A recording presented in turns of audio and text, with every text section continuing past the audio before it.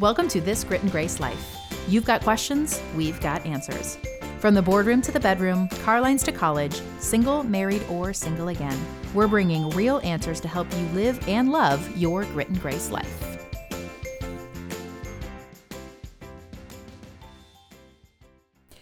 Welcome to This Grit and Grace Life. I'm Darlene Brock. What's up, friends? I'm the other host here. I am the Julie Bender. Yes, you are. I felt like I was ready, or you thought I was ready, and then maybe I wasn't. I don't know. This is what you get sometimes. Yeah, we're going to talk a little bit today about how to have conversations between races and understanding a little bit of all that. But, you know, in general, meeting new people in any way is kind of an adventure. And how do you handle the conversations there? So I thought we'd start a little bit with just the subject of meeting people. Apparently, the average American will meet approximately 10,000 people in their lifetime. That doesn't seem like enough in your Really? lifetime. Do you think? I don't know. I don't It know. seemed like a lot to me, so we're Did just it? going to go with it. It must be true. The Google said it. Stress is found to be reduced with the more connections that you have. The Mayo Clinic has found that it increases your sense of belonging and purpose, which boost happiness. Also, according to the Mayo Clinic, there is a decreased risk of high blood pressure and unhealthy BMI among those with a broad base of friends. I thought we Okay. stopped using BMI. Mayo Clinic. Mayo Clinic didn't, and apparently you don't eat a lot of food with your friends. I don't know. Okay, so weird encounters. Let us give you this one. Singer Adele was so starstruck when she met Friends actress Jennifer Aniston in a bathroom, she accidentally called her Rachel. That's amazing. But I wonder, was Adele like the Adele at the time? Or was she... Oh, she just was in the the bathroom? Adele at the time. Interesting. Yeah. Okay, when actor Adam Scott was a kid, he sent Mark Hamill a letter inviting him to his birthday party. Well, Hamill unfortunately didn't get to attend, but he did decide to make up for it by surprising Scott on Jimmy Kimmel Live years later. He appeared on stage, lightsaber in tow, and he was caught on video visibly shaking from the encounter. Well, yeah, your childhood hero comes there with, of all things, a lightsaber. With a lightsaber. Maybe he was just excited about the lightsaber. Yeah, ready for a duel. All right, to remember the name of a person you just met, you need to focus on it for around 2 seconds. That doesn't seem long enough. It doesn't seem long enough. It's fine. Keep going. Yeah, make a habit of repeating their name right after they introduce themselves. I did know that you were supposed to do that. And whenever I catch somebody doing that, I find myself being like, oh, you're trying to remember my name. Yeah. So isn't that like the proper thing to do? Yeah, I mean, but it's nice. My daddy used to spell their name. Not just say it. He would Like out spell loud it. to them? Oh, out loud, yes. But it would be ridiculous. It'd be like, hi, you're Bob Smith, Bobsmith. Oh, the whole name. Yes. That's amazing. Yes.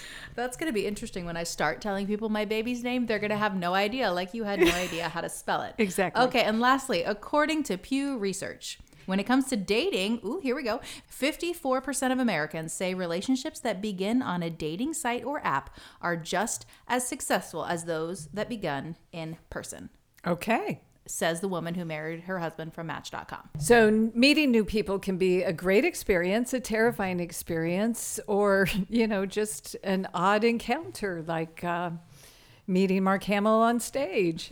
And yet I think it's especially important in today's culture when we have so much division and so much confusion, especially between races, and how we should have the conversations, if we should have the conversations, and what kind of understanding we can come to when we meet new people. I mean, especially in the culture we're living in today, that seems to be dividing us in every possible category, whether it's gender, class, especially race, faith or no faith. But we as women of faith are disheartened by that division because we believe that we are all equal in every way. We're all human, created by a loving God. We know their emotions and experiences we need to understand to bridge any divide. So we're bringing a writer who's written for the Grit and Grace Project who has experienced this on a very personal level. Tori Sorge is a wife, mom, executive assistant, speaker, writer, and soon-to-be author of her first book. With her son in college and her middle school daughter at home, Tori and her husband are semi-empty nesters. Relationships are her favorite. She loves connecting with others and learning their stories. Tori is a huge Disney fan. When she's not working or planning her next trip to the parks, she enjoys good food with friends, cheering on her Vegas Golden Knights, catching up on a true crime podcast, or reading one of the 6 or 7 books she's started. Tori, welcome to this Grit and Grace Life podcast. It's really good to have you today. I am so excited to be here. I love being a part of the Grit and Grace family. So getting to sit down and talk with you both today is an extra special treat. Yes, and I want to know everything you know about Disney, but that is not what we are here to talk about. So practice self-control. We can do another time. Podcast that's all the tips and tricks. I mean, I'm not saying that's not going to happen. Okay. But we do want to pick your brain about relationships because we know that, especially in today's day and age, we're doing everything in our power, or certainly we should be, right? Trying to bridge the cultural and racial divide that seems to be really prevalent. Absolutely. I mean, I think it's always been there. Mm-hmm. I think that there's a couple of things that have shifted.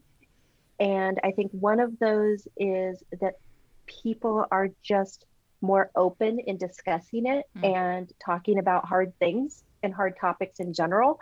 And second of all, I think just coming to terms with the fact that we have been colorblind for a very long time. And shifting away from that narrative and starting to really see people for who they are has really opened up the conversation. Now, Tori, let's do a little bit of information to our listeners on why this is a subject that's important to you and that you have personal experience of living in some of these questions. Absolutely. So I am mixed race. So that in itself, there's different terms. And one of them is biracial. That's if you have more like just two different races that make up your ethnicity. Mixed race kind of encompasses people that have multiple ethnic backgrounds that make up who they are. So you can hear those sometimes interchangeably. And I am fine with both. I identify either way. But my mom is white and my dad was Puerto Rican. He passed away in 2017, but that's my cultural background. So I grew up in a small town in Ohio, and it was just my mom and I. My dad left before I was born. So for the first 18 years of my life, I had no course of reference to why I really looked the way I did. So I have dark, coarse, curly hair, and I have, medium toned skin. And for most of my life, if you looked at it, you would just probably say, wow, she's really tan. It's not tan. That's just how God made me. But I definitely get darker in the summer. And so growing up, that I loved being outside as a kid, and that was, it ended up working to my detriment because it just caused lots of questions about why I looked the way I did and what was I and where's your dad and just all of these things. So I learned to do whatever I could to put myself into a box that fit in as best as I could. So I jumped through a ton of hoops through most of my adolescence and adult life to make myself assimilate into white culture. My mom is white. That the majority of the people that I interacted with. So anything I could do to become white and be accepted and be taken seriously, then that's what I became willing to do. So that's why this is so close to my heart, because it took me a long time to begin to see myself through a different lens. You know, Tori, I personally find this an interesting conversation because I have a grandson that's biracial. You know, he has a white mother and a black father. He's now 7 years old. And he looked at me the other day and said, "What am I? Am I black or am I white?" And my instant reaction was, "You are a treasure. That's who you are. You are amazing. You are beautiful. You are everything God made you to be." But in today's culture, he felt the need to choose, to find a lane that he lived in, which obviously you did the same thing. So in that, my heart bleeds for him trying to figure that out. But, you know, from my perspective, I want to understand how to help him through this process. And I love that you have that lens of like, how can I help? Like, what are the words that I need? Because I mean, I think that more often than not, that's really where people are, but they don't have the tools or the language to know how to meet that need. Mm. And so, even in that moment, everything you said is exactly true. He is treasured, he is beautiful, he is, made in the image of God. But when you're that person, um, especially if you have grown up in the church, you know that. Mm. But what does that mean for me? Like, no, I mean, like, who am I? What am I? Because honestly, society tells you have to be one or the other. A lot of times families will tell you, family members will kind of force you to choose. And you never feel enough for either side. You never feel white enough to be on the white side. You never feel ethnic enough to be in the ethnic side. Oh, well, I might look more of one side, but especially if there's language barriers. So, like for my dad being Puerto Rican, I don't speak Spanish. So, oh, well, you look at, but you don't speak the language. Mm.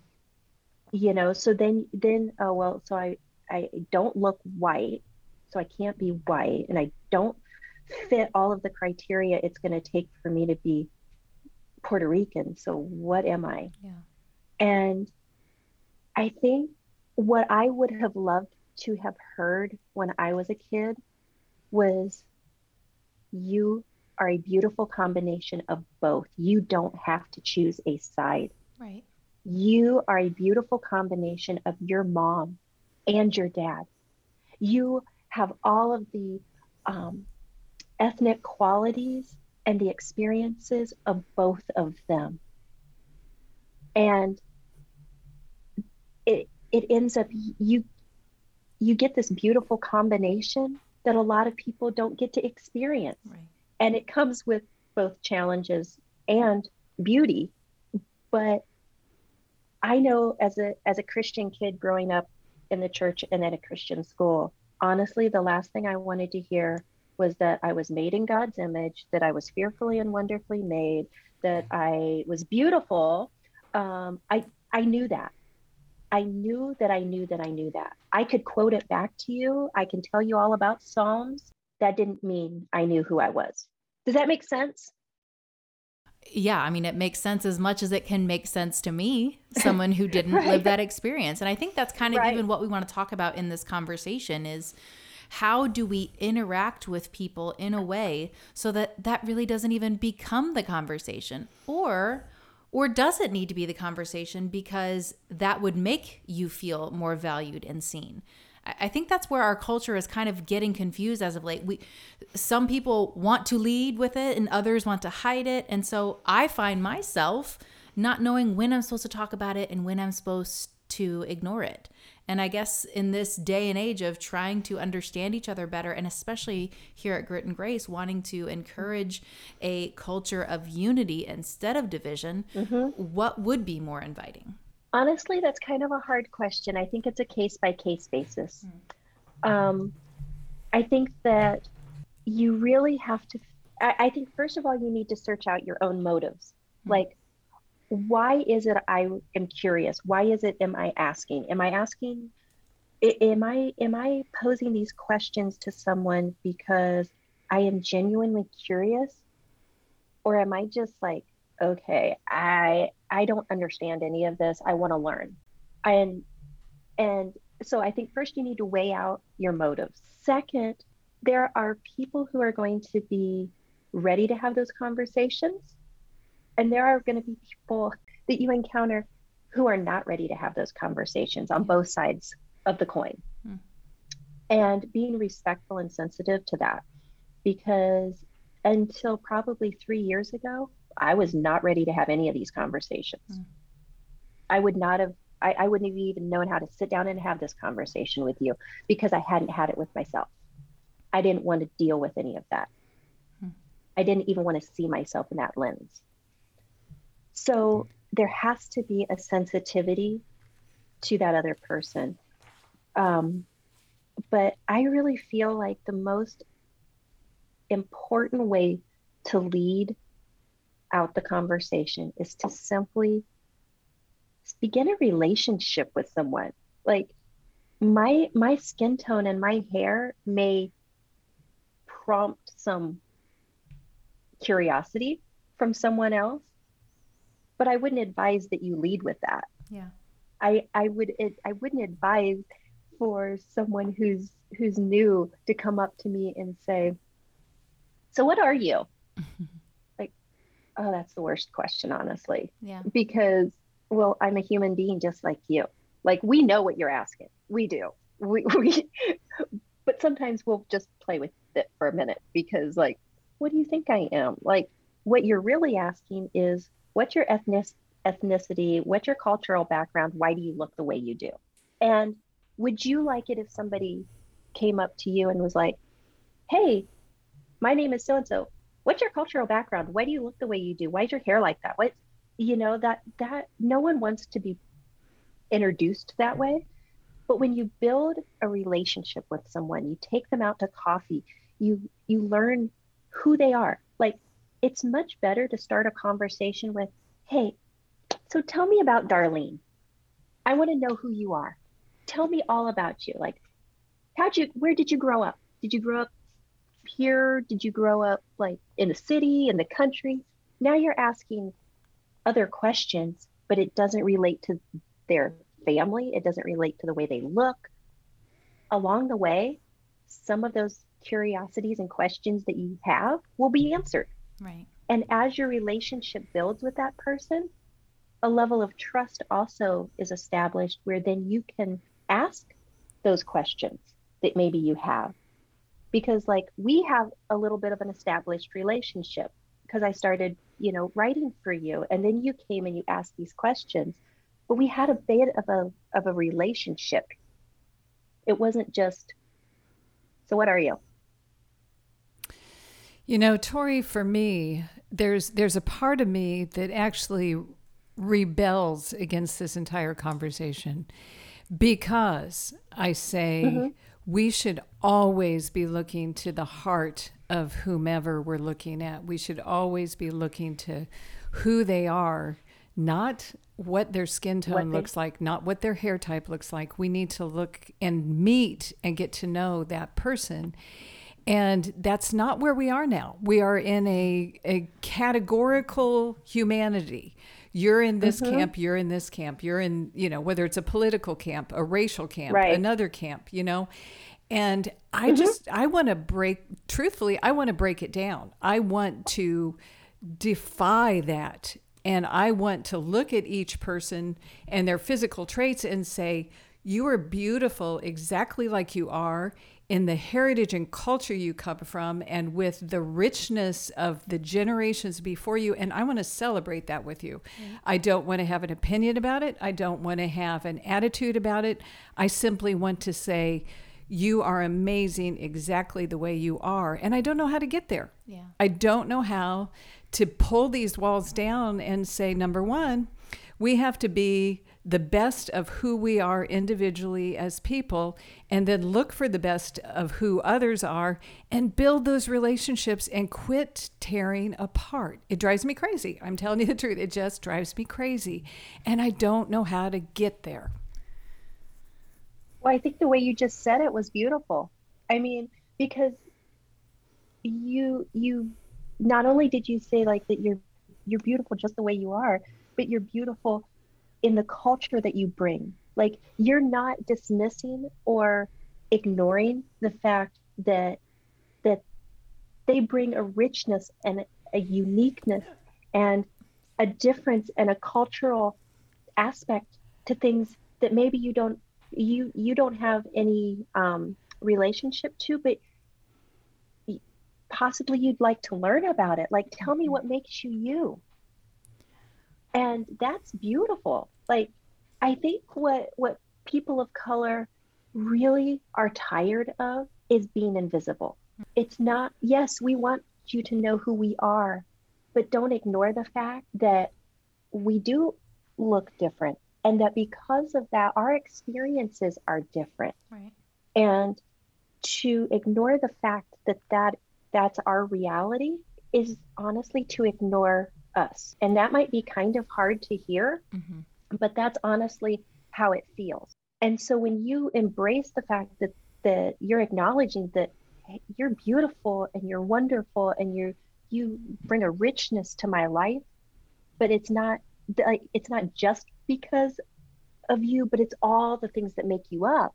And so I think you can't dismiss the ethnic and racial part of things. And I think that's what we have chosen to do for a long time. Like, yes, you're beautiful, you're wonderful, we love you, as long as you kind of fit in this mold, and we really don't want to talk about these other pieces of you. And when you start to talk about them, it makes us feel uncomfortable, because then that's another box that we get put in. And we have to censor really who we are in different spaces. And so we never really get the full freedom to be that beautiful, wonderful person that God created us to be fully at all times, because in different pockets, we end up censoring ourselves to make others feel comfortable. Okay, I want to jump in here and ask a question that we might have to cut. Okay. I don't know. So, Tori, I don't know you. And so what I've heard from the beginning of our conversation is that these conversations are best had in the context of relationships. So hear my heart in saying, I don't want to ask anything that would feel obtrusive or inappropriate coming from someone that you don't actually know. But what I think I'm hearing and learning is that maybe 10 years ago, you could have kind of Dar's original attitude of, there's no reason to say anything about it because I recognize that you're beautifully made by God, even if you do look different from me.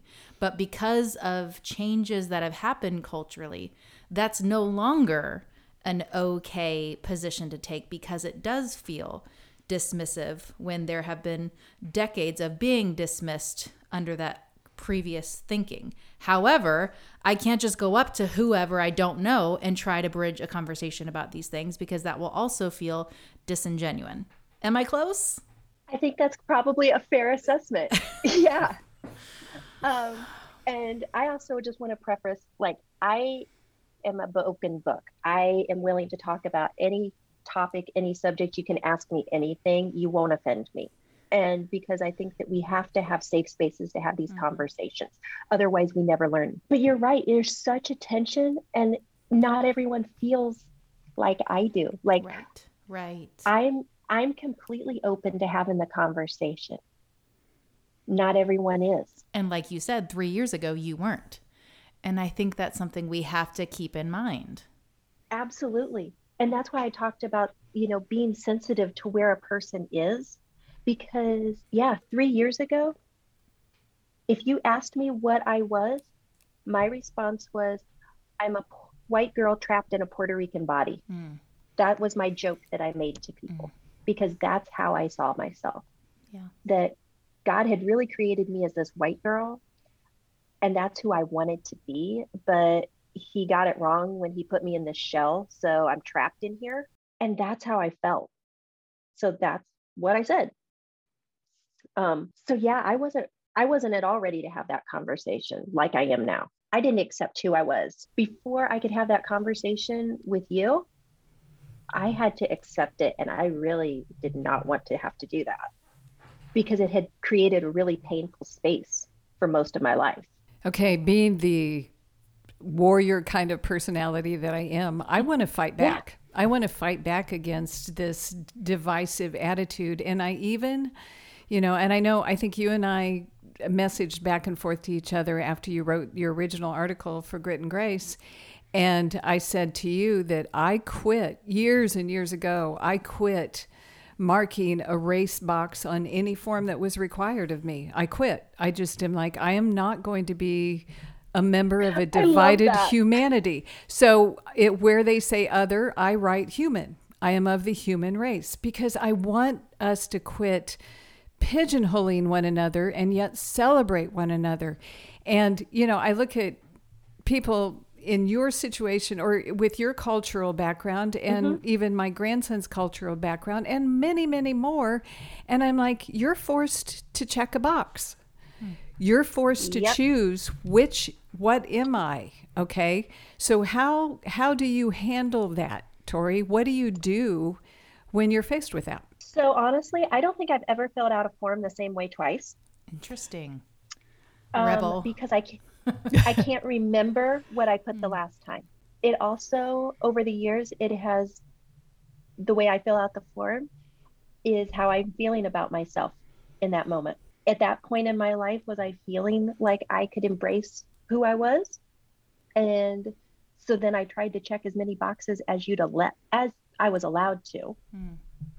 Or was I like, no, I'm that white girl trapped. So I'm putting white because I don't want anyone to know that I'm anything else.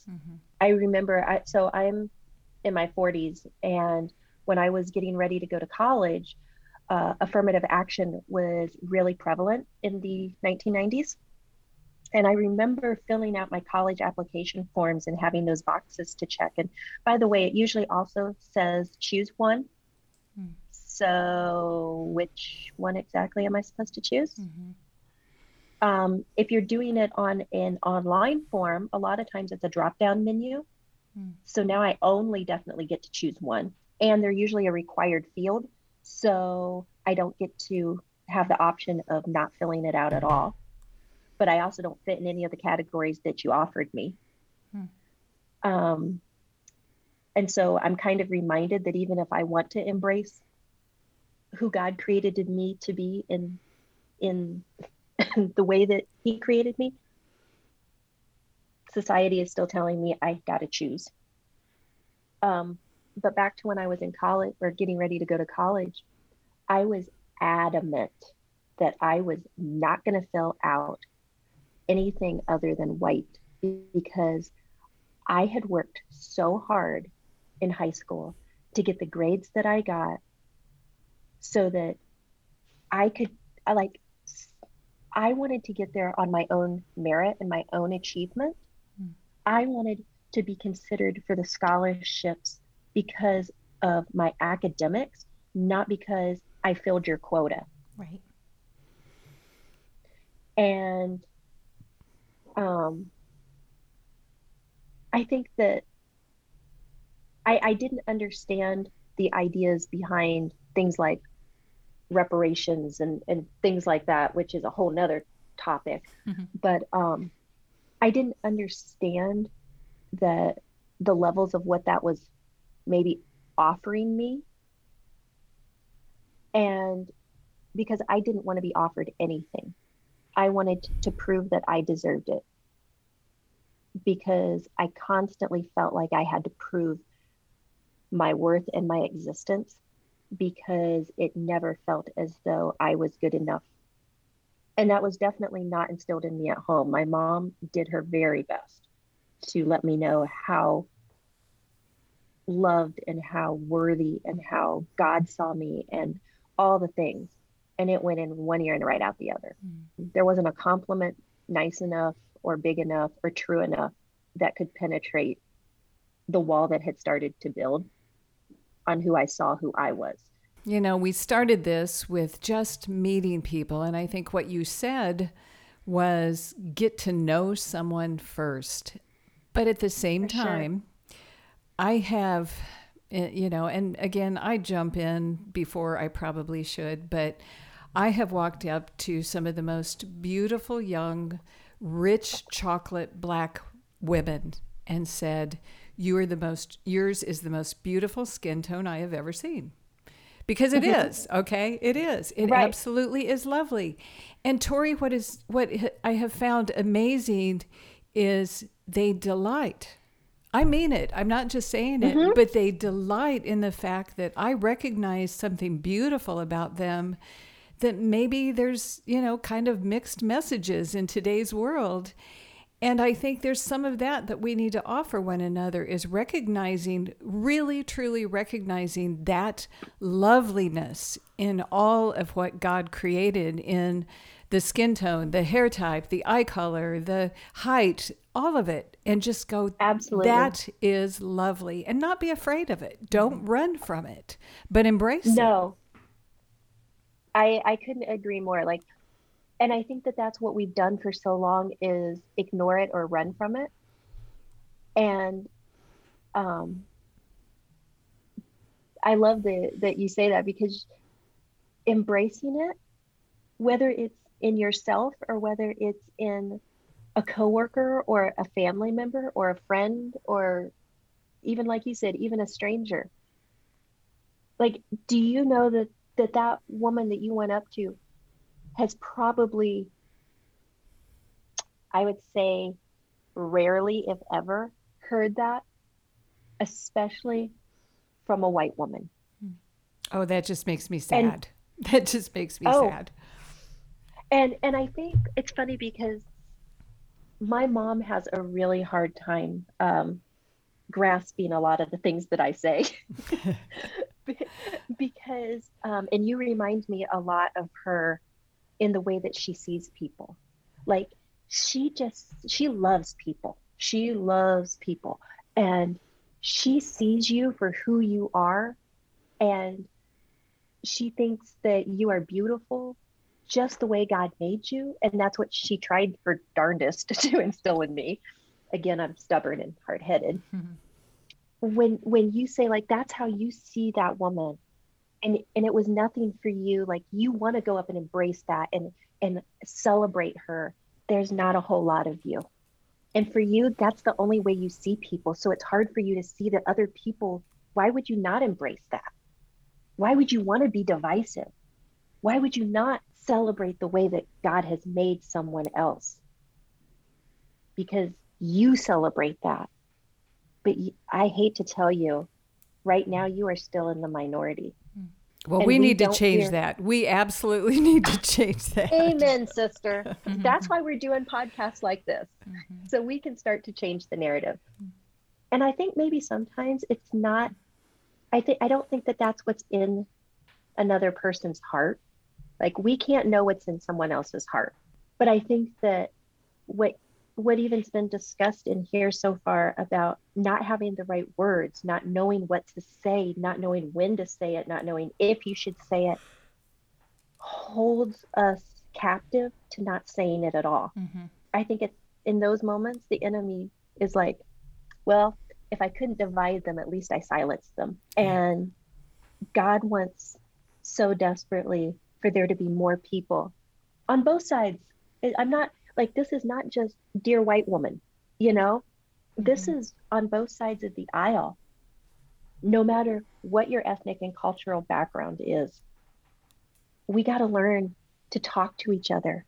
We got to learn to listen to each other, maybe more than talk. We have to learn to look past what we were taught about someone or a group of people and begin to see people. It's hard to hate up close, and proximity breeds empathy. I think that's really wise. I think this conversation, for me, the big takeaway is that it's going to be a collection of conversations, but to say something is better than to say nothing. And it's Right. all about, I think it's the same in every area of lives. We have to build relationships with people in all kinds of areas. And this is For just sure. one that maybe for too long has been ignored and now deserves to have more attention, but not in a expecting every person to react the same way or to be on the same level of readiness to discuss it. So I think, if anything, it's beginning the conversation about beginning conversations. And sometimes we want things faster than that, and we have to be okay with following slow a process. Exactly. Trusting that there's a It's process. a slow process. It really is. And embracing the fact that it's a slow process and being okay with that. And I think that being okay with it's going to be uncomfortable at times. You're going to feel uncomfortable in the conversation. You might even feel a bit angry in the conversation, or like you want to push back. And, kind of, I love how Latasha Morrison in her book, Be the Bridge, writes, and she talks about taking a holy pause. And in the chapter, she's talking about a really uncomfortable experience that she had at a basketball game with some people who were sitting by her. And everything inside of her wanted to like react to what they were saying and the conversation that was being had. And instead, like God just taking a holy pause and going, okay, God, give me the right words in this moment, or give me the wherewithal to just be quiet. Because sometimes you just have to listen, and you're not going to change everybody's heart. Like, you can have the conversation all day long and realizing that there are people who are never going to get it. And that's okay. Because it is like, you're just not going to change everybody's heart. You can share your experience, but that doesn't change their mind. It plants a seed. That is very true, Tori. But today, what I want to challenge our listeners to is take your first step toward trying to understand a whole culture that's different than yours, or many cultures that are different than yours, and look to the heart of the person and embrace where they came from, the generations before them, and the richness of their character. And if we can do that one by one, then I think we could become an army of women of faith who turn this tide from divisiveness to unity, from not looking at each other beautifully as we should, looking at each other in a divisive manner, and change that. I just want to walk away from this podcast encouraging the listeners to think about it. Think about it when you talk. Think about it when you look at someone else, and start making the change to become that person that creates unity, that creates bridges, that creates the ability to live in this world equally, beautifully, and together. And if we can do just a few of us, that's a great start. That's a great start. It'll have a ripple effect. It really will. Well, Tori, thank you so much for being willing to come and have this conversation. And like we said, it's the beginning of hopefully many that each of us will have in our own personal lives, armed with at least a little better understanding of how to go about that. So thank you so much for doing that with us today. Thank you for having me. I've really enjoyed it. And thank you for just giving space for this conversation, because sometimes that doesn't always happen. And so I just thank both of you for your time and for your willingness to give space and voice to this conversation. It's been an honor, Tori. I think there's a Bible verse that is really relevant to this conversation, and it is in Ephesians 4th chapter, 29th verse. Do not let any unwholesome talk come out of your mouths, but only what is helpful for building up others according to their needs, that it may benefit those who listen. Well, that's such a good verse. Let's put that in the show notes so that we can actually look at it and unpack it, because there's a lot there. Speaking of the show notes, I do want to encourage you to head there, because we're going to link some of Tori's articles and related episodes you might want to check out. Thanks for taking your time with us today. We hope that you're going to be processing how you'll handle conversations moving forward in your own Grit and Grace life. Friends, be sure you're with us next Tuesday. We'll be joined by Elizabeth Bristol, and we'll be talking about how you can heal even from incredibly hard, traumatic things in your past. Thanks for tuning in to another episode of This Grit and Grace Life. Make sure you've subscribed and rated and reviewed the show so more friends can find us. You can also share about this episode on your social media or send it to a friend you think it could help. You can find everything we talked about in this episode on our website, gritandgracelife.com, where you'll also find plenty of other articles from other women answering questions you may have.